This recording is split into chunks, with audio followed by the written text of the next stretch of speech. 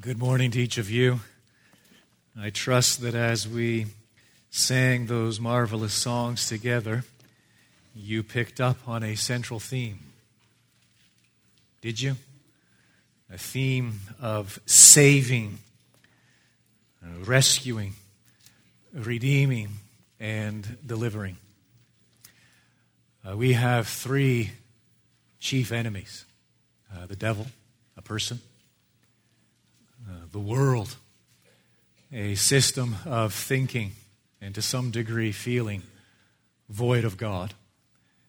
And the flesh, the ruling and reigning principle within, which is self-love.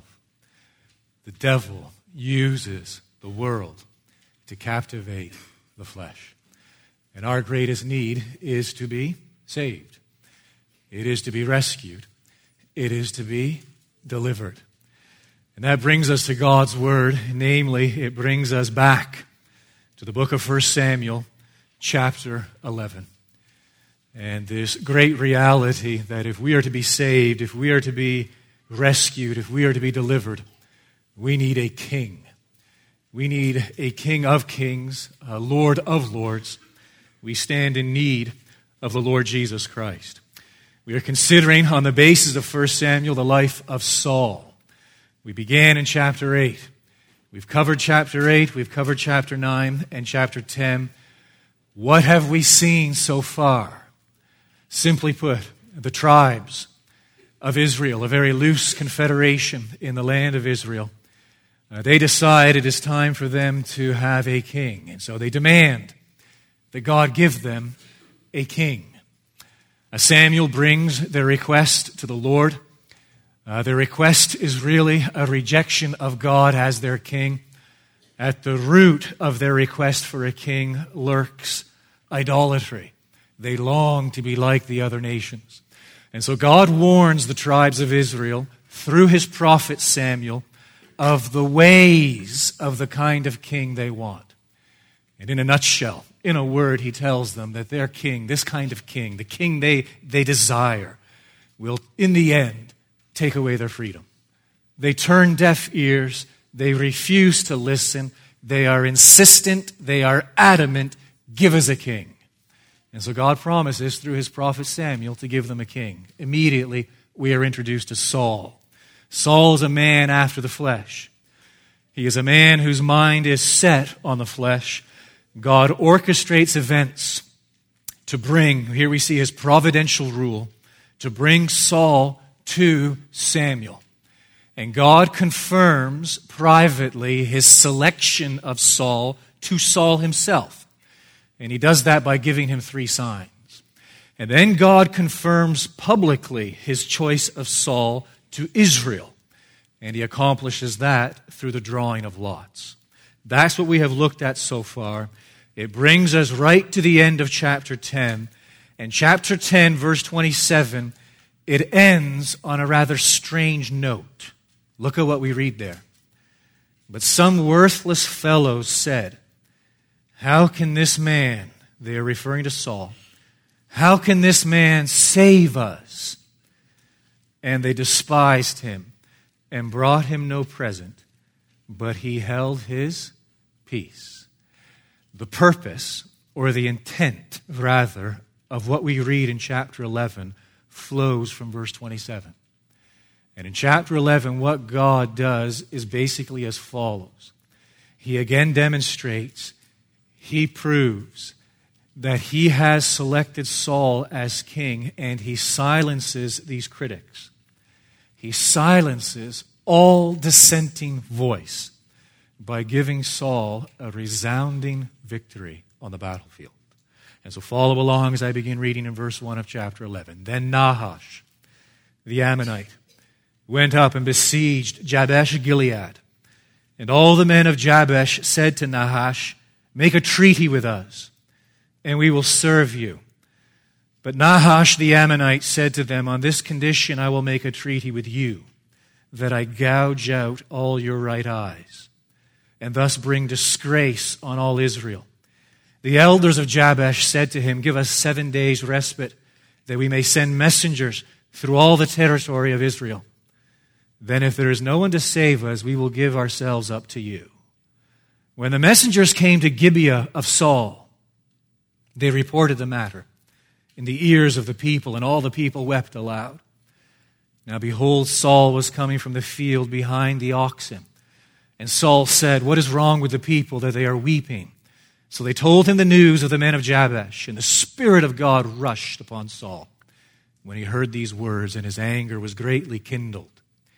He took a yoke of oxen and cut them in pieces and sent them throughout all the territory of Israel by the hand of messengers, saying, "Whoever does not come out after Saul and Samuel, so shall it be done to his oxen." Then the dread of the Lord fell upon the people, and they came out as one man. When he mustered them at Bezek, the people of Israel were 300,000, and the men of Judah 30,000. And they said to the messengers who had come, "Thus you shall say to the men of Jabesh Gilead, tomorrow, by the time the sun is hot, you shall have deliverance." When the messengers came and told the men of Jabesh, they were glad. Therefore the men of Jabesh said, "Tomorrow we will give ourselves up to you, and you may do to us whatever seems good to you." And the next day Saul put the people in 3 companies. And they came into the midst of the camp in the morning watch and struck down the Ammonites until the heat of the day. And those who survived were scattered so that no 2 of them were left together. Then the people said to Samuel, "Who is it that said, 'Shall Saul reign over us?' Bring the men, that we may put them to death." But Saul said, "Not a man shall be put to death this day, for today the Lord has worked salvation in Israel." Then Samuel said to the people, "Come, let us go to Gilgal, and there renew the kingdom." So all the people went to Gilgal, and there they made Saul king before the Lord in Gilgal. There they sacrificed peace offerings before the Lord. And there Saul and all the men of Israel rejoiced greatly. Now our first order of business is this: get our minds around the content of the chapter. I'm going to give you 3 markers. 3 markers for us to follow. And my intent, my goal is very simple: that we understand precisely what is transpiring in the chapter. Then what we're going to do is this. I'm going to give you it all up front. We're going to ask a question of this narrative. The question is very simple. What does this chapter, how does this chapter relate to the big picture of redemptive history? That's a mouthful. I'll repeat it later on, don't you worry. And then we're going to draw a number of conclusions, implications, inferences. That's our order of business. And so we begin with the content of the chapter. We want to understand it. Let me throw out there, you'll find them in the sermon notes in your bulletin, 3 markers, 3 headings to help us sift our way through this chapter. The first heading is this: picking a fight. That's what we have in verses 1 through 4, right? Picking a fight.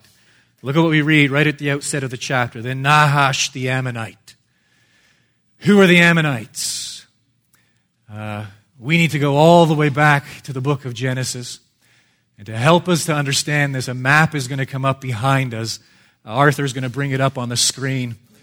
And I know for some of you in the back, that's going to be a tall order. The front half should be okay trying to read that. I don't know what I was thinking with the red lettering. That's going to be very difficult for some of you. And no comments on my artistic ability. You can keep that to yourself. What you have is the land of Israel. Your left, top left corner, the Mediterranean Sea.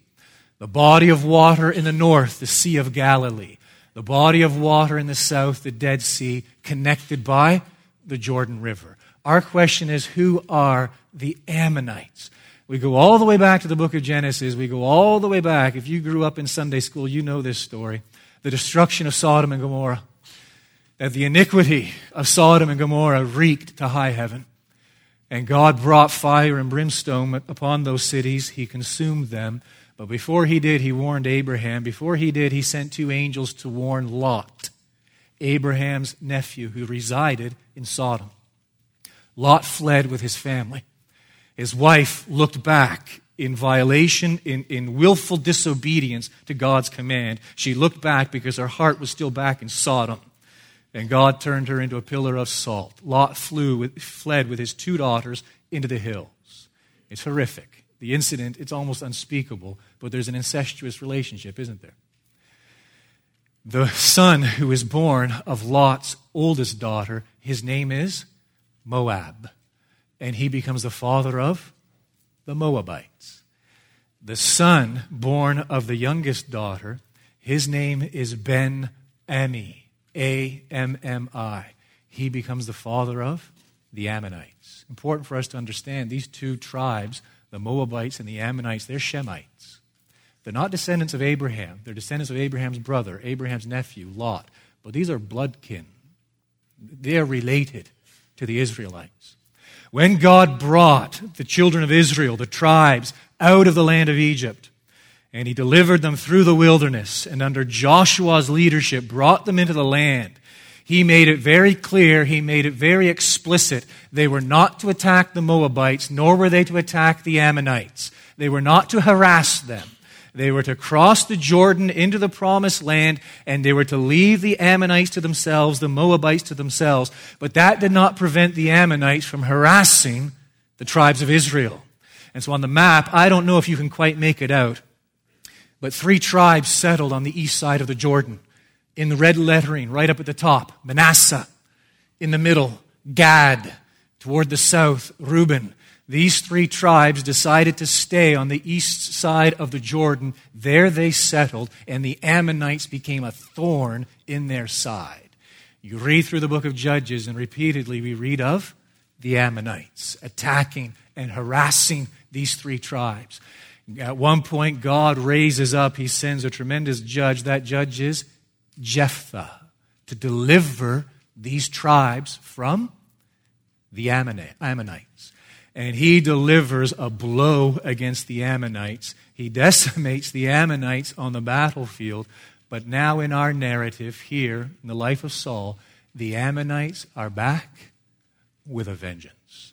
And this leader, this king, Nahash, the Ammonite, he goes up and he besieges, he attacks, you'll see it there on the map, the city in the top right corner, Jabesh Gilead. Why?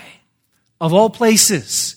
We need to go back in biblical history. We need to turn back, and we go back to the book of Judges. We go back to chapters 19, 20, 21. I made reference to this horrific incident just a couple of Sundays ago. But here we go again, and please remember, this is upsetting. This does turn the stomach, but please remember, these were days in which there was no king in Israel, and everyone did what was right in his own eyes. These were days of political chaos. These were days of social anarchy, and these were days of moral depravity. There is a Levite journeying home with his concubine. He's looking for a place to stay to spend the night. He passes by Jerusalem. Jerusalem is located south of Gibeah, south in the land of Judah. He does not enter into Jerusalem. Why? Because Jerusalem is still under the control of the Jebusites, one of the Canaanite peoples. He doesn't want to stay there. He wants a nice, wholesome Israelite city to stay in. So he comes to the city of Gibeah. A man takes the Levite and his concubine into his home. During the evening, the men of the city surround the home. They want to commit homosexual rape. The Levite pushes his concubine out the door. Come morning, she is dead. After that horrific incident, word is sent out to the tribes of precisely what has happened and transpired in Gibeah. The tribes gather as one man. And they demand, Gibeah is located in Benjamin's territory. They are Benjaminites. They demand that the Benjaminites, the tribe of Benjamin, deliver over the men of Gibeah. Benjamin refuses. In the ensuing battle, Benjamin is reduced to 600 men. It's all that's left. Unmarried, single men, 600. The rest of the tribes of Israel, they have pledged, they have vowed before the Lord that they will never give any of their daughters to these men as wives. And so Benjamin runs the risk at this juncture in their history. This tribe, Benjamin, the Benjaminites, runs the risk of what? Disappearing. It creates a dilemma. It creates an ordeal. The other tribes, they put their heads together and say, what are we going to do? What are we going to do to ensure that this tribe doesn't disappear from the face of the earth? Here's what we're going to do. When we gathered, we put out a call throughout all Israel that everyone was to gather against Benjamin. There was one city alone that refused to heed that call. Any guesses? Jabesh Gilead. And so they reasoned to themselves, let's send off a detachment, a small army. They can go up and punish Jabesh Gilead for not heeding the call and dealing with the Benjaminites. and they will take wives from Jabesh Gilead for the Benjaminites. And off they go. They take 400 wives. They find 200. You go back and you read the book of Judges. Remember, it's anarchy. They find 200 young women elsewhere. I mean, they're very conniving in their scheming. But at the very least, we have these 400. You know what that means? That means that by Saul's day, at least 2/3 of the Benjaminites are descendants of those marriages. That means that at least 2/3 of the inhabitants of Gibeah are descendants of those marriages. That means that in all probability, Saul's mother, or at least Saul's grandmother, is originally from where? Jabesh Gilead. Why does Nahash the Ammonite attack Jabesh Gilead? He knows there is a connection, a direct line between Jabesh Gilead and Gibeah. And when the men of Jabesh Gilead said, let us make a treaty with you, he says, yeah, one requirement, your right eye. He's pushing it. He's not interested in a treaty. And then they say, well, at least give us 7 days to send out messengers to see if anybody would come to our rescue. Why does he agree to that? Why? He knows where they're going to go. And sure enough, these messengers don't go anywhere else according to the narrative. They only go to one place. They go to Gibeah. And when the people hear of what's transpiring back in Jabesh Gilead and this military threat, the people weep. Why? This is kinfolk. This is blood. This is where most of them came from. And you see, Nahash is pushing the issue. Nahash is seeking to humiliate Israel. How? In one of two ways. He doesn't care. Either way, he accomplishes his ends. Either no one responds from Gibeah. He's heard that they've recently anointed a king, some man named Saul. Either they don't show up, and if they don't show up, they're humiliated, or they do show up, this rabble, and if they do show up, I defeat them on the battlefield, take Jabesh Gilead anyway. Either way, my end is accomplished. I embarrass, I humiliate Israel and her newly appointed king. And so that is his plan, that is his intent. And it's fascinating as we read through 1 Samuel, we come all the way to the end of chapter 31, when Saul is eventually killed on the battlefield by the Philistines. The Philistines hang his body from one of their city walls. And during the night, some men sneak in and they steal his body. Do you know where they're from? They're from Jabesh Gilead. They're tight, these two cities. This is family. This is blood. Nahash the Ammonite knows this. He is seeking to humiliate Israel. He is picking a fight. That's the first marker. Second marker is this, delivering a city. Verses 5 through 11. And here we see God's sovereignty. Our memory verse, the verse that we have committed to memory this month, harkens back to Hannah's song in the 2nd chapter. That song is pivotal for understanding 1st and 2nd Samuel, the theology that oozes out of that psalm is the framework through which we interpret these two books. And Hannah celebrates the wonderful reality that it is God who kills and brings to life. It is God who makes poor and makes rich. It is God who brings low and exalts. Why? Because the pillars of the earth are the Lord's. And here we see evidence of this in God's working in Saul's life and in the lives of the Israelites. We see in particular his common grace. We see him permitting, restraining, and compelling. Compelling in two ways, very clearly in verses 5 through 11. First of all, in the case of Saul. What's Saul doing in verse 5? He's with his oxen in the field. Isn't this the newly anointed king of Israel? Yes, it seems that after that incident, everybody's gone home and just picked up life wherever they had left it off and just kind of staring at each other. What happens next? And Saul just kind of yoked his oxen, went out plowing the field. He hears of what is now happening in Jabesh Gilead. The messengers have arrived. And here is God's common grace. Here is the sovereignty of God. We read it right there. It's made clear in verse 6 that the Spirit of the Lord rushes upon Saul. And as a result, Saul is angry. In other words, he is stirred to action. But we also see God's common grace, not only in the life of Saul, but in the Israelites at large. Because Saul, what does he do? He slaughters his oxen. He sends out the pieces of these oxen throughout Israel, and he warns the man who refuses to heed my call to arms right now, here is what I'm going to do to your oxen. And so he is invoking a curse against those who refuse to heed the call. And when people hear this call, again, we see the sovereignty of God, God's common grace. At the end of verse 7, then the dread of the Lord fell upon the people, and they came out as one man. They have a rallying point. It's Bezek. I think I put it up there on the map. Yes, west side of the Jordan River, facing Jabesh Gilead. And once gathered there, they send word into Jabesh Gilead. Look at what the message that is sent in verse 9. They said to the messengers who had come, "Thus shall you say to the men of Jabesh Gilead, tomorrow, by the time the sun is hot, you shall have deliverance." That's the second marker, delivering a city. And we know the rest of the story. Off the army goes, and they deliver a resounding defeat. They experience a resounding victory over the Ammonites. The third marker is this. It brings us to verses 12 through 15. Renewing a kingdom. Look at the 12th verse. Then the people said to Samuel, and this harkens back to verse 27, the last verse of chapter 10. Then the people said to Samuel, "Who is it that said, 'Shall Saul reign over us?'" See, this is the purpose of the entire incident. God has confirmed his call of Saul privately to Saul. He has confirmed his call of Saul publicly to Israel. Some have opposed it. Verse 27 of chapter 10, worthless men, they have asked, "How can this man save us?" God has answered the question. This man can't save you.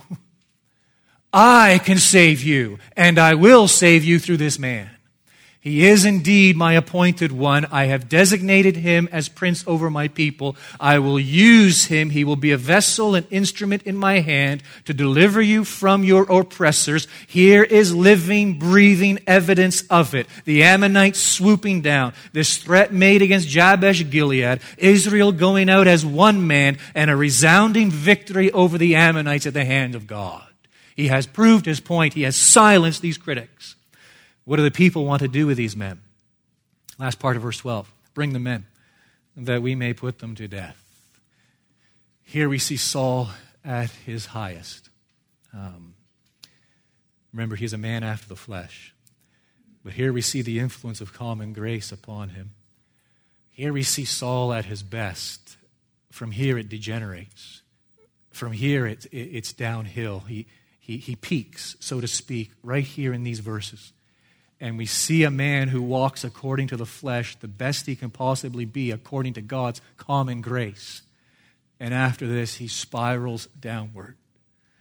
But we see God's common grace three ways evidencing itself in Saul in these verses. The first is this, is right there in verse 13.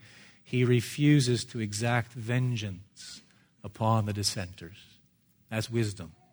That is wisdom flowing from the Spirit of God, wisdom flowing from God's common grace. He avoids what undoubtedly would have led to a civil war.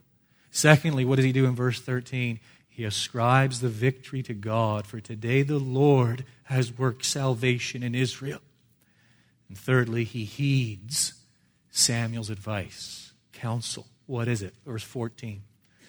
And Samuel said to the people, "Come, let us go to Gilgal." Why Gilgal? Did I put it on the map?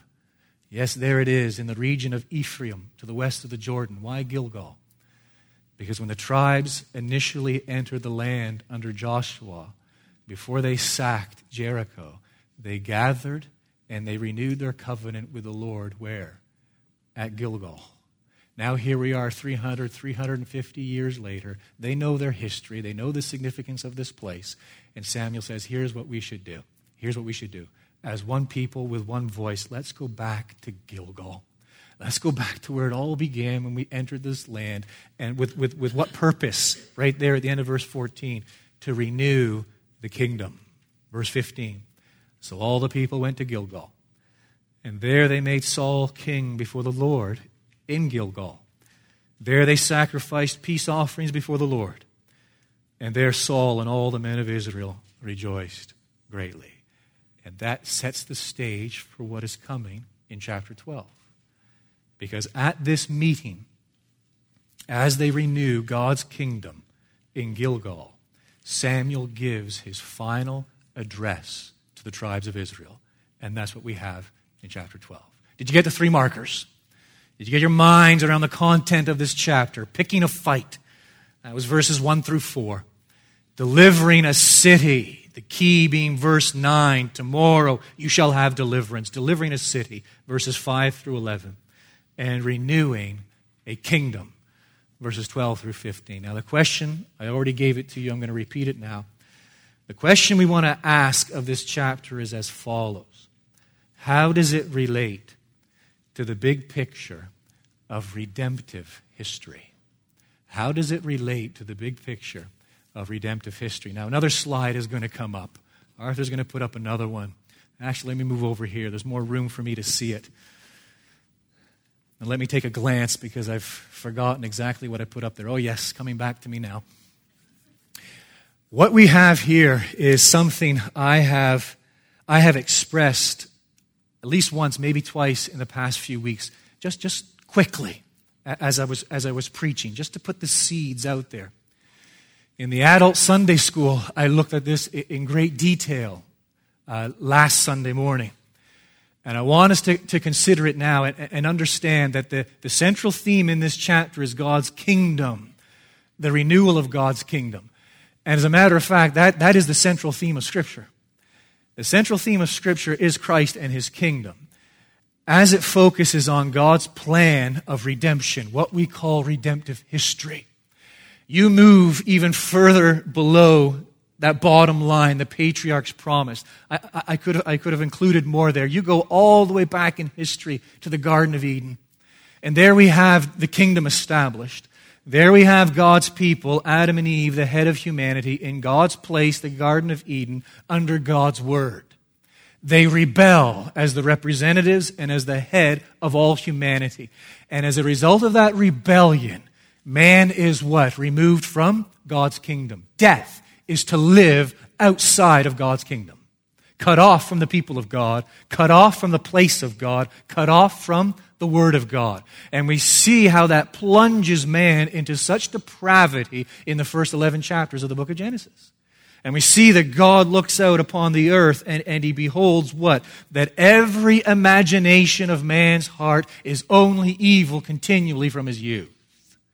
And we see that rebellion come to a head where? At the Tower of Babel. And there we have secular man standing in opposition to Almighty God, outside of the kingdom, opposing himself to his Creator, to his Sovereign, to his King. But you see, way back at the time of the fall, God gave a promise. God has His glory in view. Always has His glory in view. He has the glory of His grace in view. His plan is to display the glory of His grace for all eternity. Nothing is happening that is not according to His plan. And He gives that wonderful promise in Genesis 3:15, I will put enmity between you and the woman. A promised Savior will come. A promised rescuer, deliverer will come. The seed of the woman, the king and his kingdom. In biblical history, we move into the days of the patriarchs. That's Abraham, Isaac, Jacob, and then Jacob's sons. And the 300-400 years they spend insulated in the land of Egypt, where they grow into a nation. And there we have the kingdom promised to the patriarchs, the covenants that God made with Abraham, Isaac, Jacob. The kingdom promised in the days of the patriarchs. And then after the patriarchs, we enter into the days of the judges. And there we have the kingdom foreshadowed. That in those days, that period of 300-400 years, everyone did what was right in his own eyes. Why? Because there was no king in Israel. And we see the depravity of the human heart as Israel stands representative of all humanity, and how God in His sovereignty and by His sovereign grace sends deliverer after deliverer, Gideon and Barak and Jephthah and Samson and Deborah and others, all of them pointing to what? The need for a king. All of them hearkening back to the promise in Genesis 3:15. All of them proclaiming that a king is coming, a deliverer, a rescuer, a redeemer is coming. And so the days of the judges foreshadow it. And then the days of the judges pass. And in biblical history, we enter into the period of the kings, where we are now in 1 Samuel. And we have Saul, then we have David, then we have Solomon. And in these men, the kingdom is prefigured.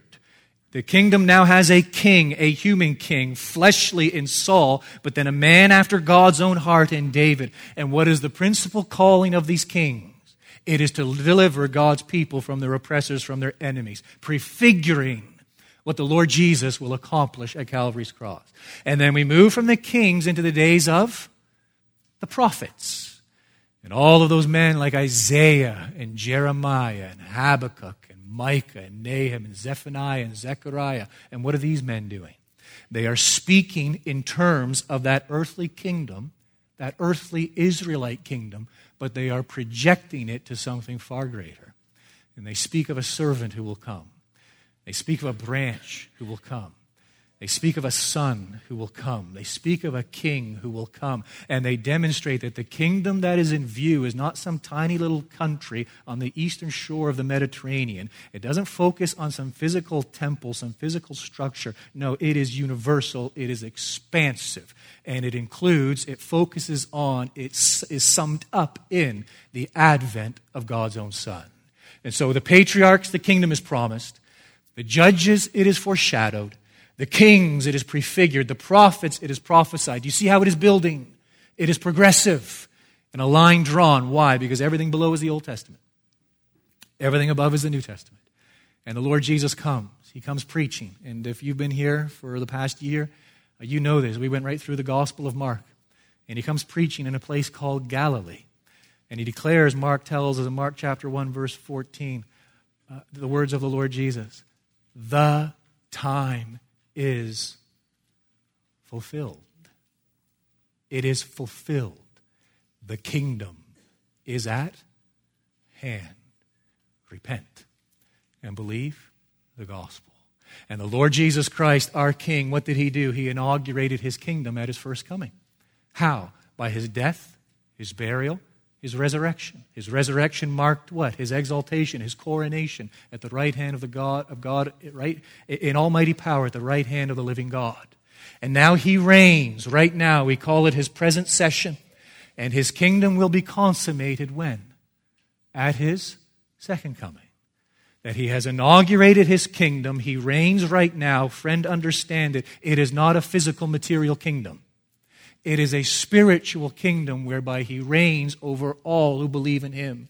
It is a kingdom marked by righteousness, his righteousness imputed to us. It is a kingdom marked by peace, that is the removal of enmity with God. It is a kingdom marked by the joy of the Holy Spirit. Paul tells us that in Romans 14, verse 17. He reigns now, building his church, calling his people from all the nations, building them into one spiritual temple, one people of God, and when that is completed, he will return. And the kingdom will be consummated. And the kingdom of grace will give way to the kingdom of glory. The spiritual kingdom will give way to a material kingdom. There will be at that time the resurrection of the dead. There will be a final judgment. And there will be the renewal of the entire cosmos, a new heavens and a new earth in which righteousness dwells. Where do we find ourselves at present? Between the two comings. Christ's present session at God's right hand. We call it the mediatorial kingdom. Mediatorial from what word? Mediator. Meaning what? That right now the Lord Jesus Christ, the Son of God, reigns as mediator. He reigns as the one true mediator between God and man, calling forth his people unto salvation, delivering them from their enemies, giving them a living, abiding hope, which is the consummation of his kingdom. Let me read two texts for you from Scripture. No need to turn there, but try to listen carefully. I encourage you to listen carefully to what the biblical authors say here. The first is Hebrews 10, 12 and 13. Listen to this. When Christ had offered for all time a single sacrifice for sins, that's his first coming. When he had done that, he sat down at the right hand of God. That's his resurrection. That's his ascension. That is his exaltation. He sat down at the right hand of God, waiting from that time until his enemies should be made a footstool for his feet. That is the era, the age in which we live. Paul is even more explicit in 1 Corinthians 15, 23 and 26. In the context, he is speaking of the resurrection. But each one in his own order. Christ the first fruits. That's a reference to Christ's resurrection. When the kingdom was inaugurated at the time of his first coming. He's speaking of the resurrection. You need to understand there are two stages to this resurrection. The first fruits, Christ himself. Then at his coming, his second coming, those who belong to Christ, when the kingdom will be consummated. And then Paul goes on and he says, then comes the end. Then comes the end. When he delivers the kingdom. What kingdom? It's his present session. It is his mediatorial kingdom right now. When he delivers the kingdom to God the Father. After destroying every rule and every authority and every power. For he must reign until he has put all his enemies under his feet. The last enemy to be destroyed is death. When will death be destroyed? The resurrection. And so here we have the kingdom in Scripture building progressively through the Old Testament, through those four key stages. And then coming to fruition, the time is fulfilled in the days of the New Testament, beginning with the kingdom inaugurating, ending with the kingdom consummated, and in between the king's present session, his present reign. Right now, this very moment, friend, there is a king who sits on his throne. And he rules his mediatorial kingdom. And when his last enemy, death, is made a footstool for him to rest his feet on, that will be the resurrection. It will be over. And he will deliver up that mediatorial kingdom to his Father that will usher in the end, the final judgment, the new heavens and the new earth in which righteousness dwells. What is he doing right now? He's reigning right now. But what is he doing? Paul sums it up beautifully. No need to turn there, but just listen to these words in Ephesians 1:22. God put all things under his feet. That's a reference to his ascension, his exaltation at the right hand of God. God put all things under his feet. And this next statement is beautiful. And gave him as head over all things to the church. Do you understand that, Christian? That God has put all things under his feet. Nothing moves in this created order, this cosmos, apart from the will of our King, the Lord Jesus Christ. He compels, he restrains, he enables. All things have been placed under his feet, and he rules providentially. There is nothing that happens on the face of this earth outside of his control. It's wonderful, but it doesn't stop there. Paul makes it clear, yes, God has put all things under his feet. Well, why? He has given him as head over all things for a specific purpose, to the church. In other words, all things placed under his feet. The Lord Jesus Christ, our King, presently reigning over all things. Why? There is an end in view. The church. Do you understand? I don't think we do. I know I don't. I wrestle with this.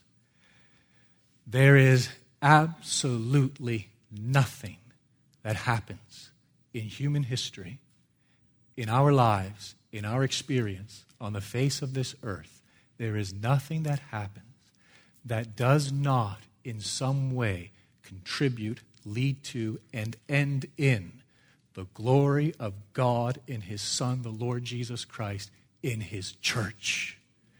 Do we get that? Oh, that's not where we live, friend. That's not where we live. We're so terrestrial and earthly thinking and inward looking and introspective and looking at the ground, kind of, oh, shucks, kicking the ground. No, friend, get up and look at exactly what is going on. And behold what the Lord Jesus has accomplished, and behold your King reigning now, and understand this. We don't understand the mechanics. We can't always cross our T's nor dot our I's and put all our commas in the right place. We can't understand it all. We don't always see exactly how it's coming, but we have this absolute certainty that everything works harmoniously because everything has been put in subjection under his feet, whereby he reigns right now, and he does so with an end in view, his church. Now you go back in biblical history, and this is where, and if you want to argue over this, you can meet me in the parking lot later, and if I'm not there in 10 minutes, start without me. This is where many of us get all confused and muddled when it comes to understanding the Bible. We go back into the Old Testament, the patriarchs, the judges, the kings, and the prophets, these stages in the revelation of God's kingdom, and we interpret these stages as an end in themselves. They are not an end in themselves. This is a progressive revelation culminating in one purpose alone, one goal alone. So when we go back into the prophets or the kings or the judges or the patriarchs, we interpret them from above through the lens of the kingdom consummated and inaugurated. We interpret them in the light of their end, which is Christ and his kingdom. Now, I've said all that. Why? Because we're concerned with chapter 11. Our question, how does this chapter relate to the big picture of redemptive history? Well, just look at a few verses with me, just quickly. Go back to chapter 9. 1 Samuel 9, verse 16. Look at what we read there. It's God speaking to Samuel. 1 Samuel 9, 16. Tomorrow, about this time, I will send to you a man from the land of Benjamin, and you shall anoint him to be prince over my people Israel. He shall save my people from the hand of the Philistines. For I have seen my people, because their cry has come to me. Now you move into chapter 10, the very first verse. Then Samuel took a flask of oil and poured it on his head, that's Saul's head, and kissed him and said, Has not the Lord anointed you to be prince over his people Israel? And you shall reign over the people of the Lord, and you will save them from the hand of their surrounding enemies. Now into our chapter 11, verse 9, and you look at what Saul says to these messengers from Jabesh Gilead. Again, that's chapter 11, verse 9. Thus shall you say to the men of Jabesh Gilead, tomorrow, by the time the sun is hot, you shall have deliverance. We'll get there a few Sundays from now. Actually, it'll probably be a couple months from now. But look at chapter 14 just briefly. One more reference. Verses 47, 48, where we have a summation of the start anyway, of Saul's reign. 1 Samuel 14, 47, when Saul had taken the kingship over Israel, he fought against all his enemies on every side, against Moab, against the Ammonites, against Edom, against the kings of Zobah, and against the Philistines. Wherever he turned, he routed them. And he did valiantly, and struck the Amalekites, and delivered Israel out of the hands of those who plundered them. Friend, here is the kingdom prefigured. We have a great deliverer. We have a tremendous rescuer. We belong to an almighty king who delivers his people from their enemies. There are two stages, Christian. Three, we're only going to look at two. Two stages to that deliverance. The first is this, deliverance accomplished. When did he rout our enemies? He did so at Calvary's cross.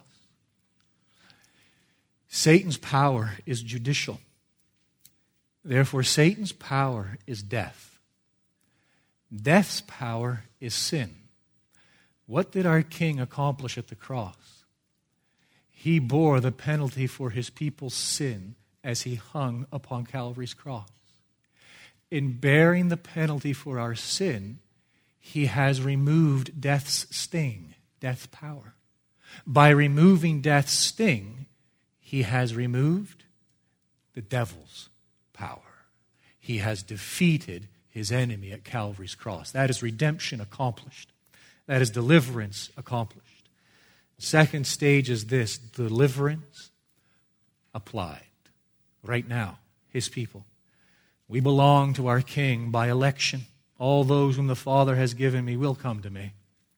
We belong to him by redemption. He died on behalf of his people. He gave himself for the sheep, for the church, upon Calvary's cross. But the time must come when he actually conquers us. Ooh, the flesh. The flesh stands in direct opposition to our King. Our hearts are fortified. If you've ever traveled in Europe, you think of those medieval castles with the towers and the walls and the foundations. That's what our hearts are like. Strong towers with a moat around the castle. Strong fortifications built on a strong foundation. And our flesh hides behind the illusion of progress. We think we're an evolving people. We think we're an advancing people. Friend, we are in as much darkness now as we were when Adam and Eve fell. Do not be fooled by the illusions of progress, technology, and science. No, we are as morally dark and intellectually dark as we have ever been. But our hearts will hide behind the illusion of progress. And the flesh will hide behind the illusion of goodness. I'm a pretty good guy compared to so-and-so. And in light of what I see going on, as I declared last week, let me declare it again, friend. Any iota of goodness that we behold among men on the face of the earth right now is not a testimony to man's goodness. It is a testimony to God's common grace. It is a testimony to his restraining grace. Give the glory to God. It certainly does not come from the flesh. It comes from on high, but people will hide. These are two towers they have erected, the strong fortifications of the flesh, the illusion of progress, and the illusion of goodness. But our King reigns. And understand this, friend, how does he reign? What are his weapons of warfare? He reigns by his word and his spirit. That is it. He reigns by his word and his spirit. And as his word is proclaimed, the spirit goes forth. And in the hearts of his people, the Spirit convicts and troubles for sin. And then the Spirit crushes our carnal confidence. And then he offers terms of peace. Whosoever will may come. Believe in the gospel. Repent of your sin. And then he imposes a new law as a king. If you love me, you will keep my commandments. And then he chastens us. Oh, he does. He disciplines us when necessary. As a king, not as a king does a servant, but as a king does a son. And he enables us and he equips us to serve him. He restrains us in the face of temptation. And he protects us until the consummation of our salvation, the consummation of his kingdom from all that assails us. And now as we conclude, what are the implications? What are the inferences? Let me give you 6. Quickly, for the sake of time. And some of you are writing at quite the speed there. You're going to have a difficulty getting all these, but you shoot me an email, and I'll be happy to send these to you. Let me give you 6 inferences of this great reality that there is salvation in Israel. Our King reigns. And what is deliverance accomplished and what is deliverance applied? First inference is this. We give thanks to our King. We give thanks to our King. We are indebted to him for all that we have. Christian, do you understand that? You do not own anything, nor do you have any rights in this kingdom. The King is all the glory. Nothing is ours. Nothing belongs to us. All that we possess, all that we have, is entrusted to us as his stewards, as citizens of his kingdom. And we give thanks to our King. Second inference, we trust our King. He is infinitely powerful. He is incomprehensibly wise. And he is incomparably good. Thirdly, we fear our King above all else. We don't fear the creature. Because in the words of the psalmist, our God is the King of all the earth. Fourth inference, we entrust everything to our King in prayer. Your will be done on earth as it is in heaven. 5, we rest in our King. I have learned in whatever situation, says Paul, I am to be content. And sixthly, we worship our King. Revelation 19:16. On his robe and on his thigh he has a name written, King of Kings and Lord of Lords. O worship the King, all glorious above, and gratefully sing his wonderful love our shield and defender, the Ancient of Days, pavilioned in splendor and girded with praise. Let's pray.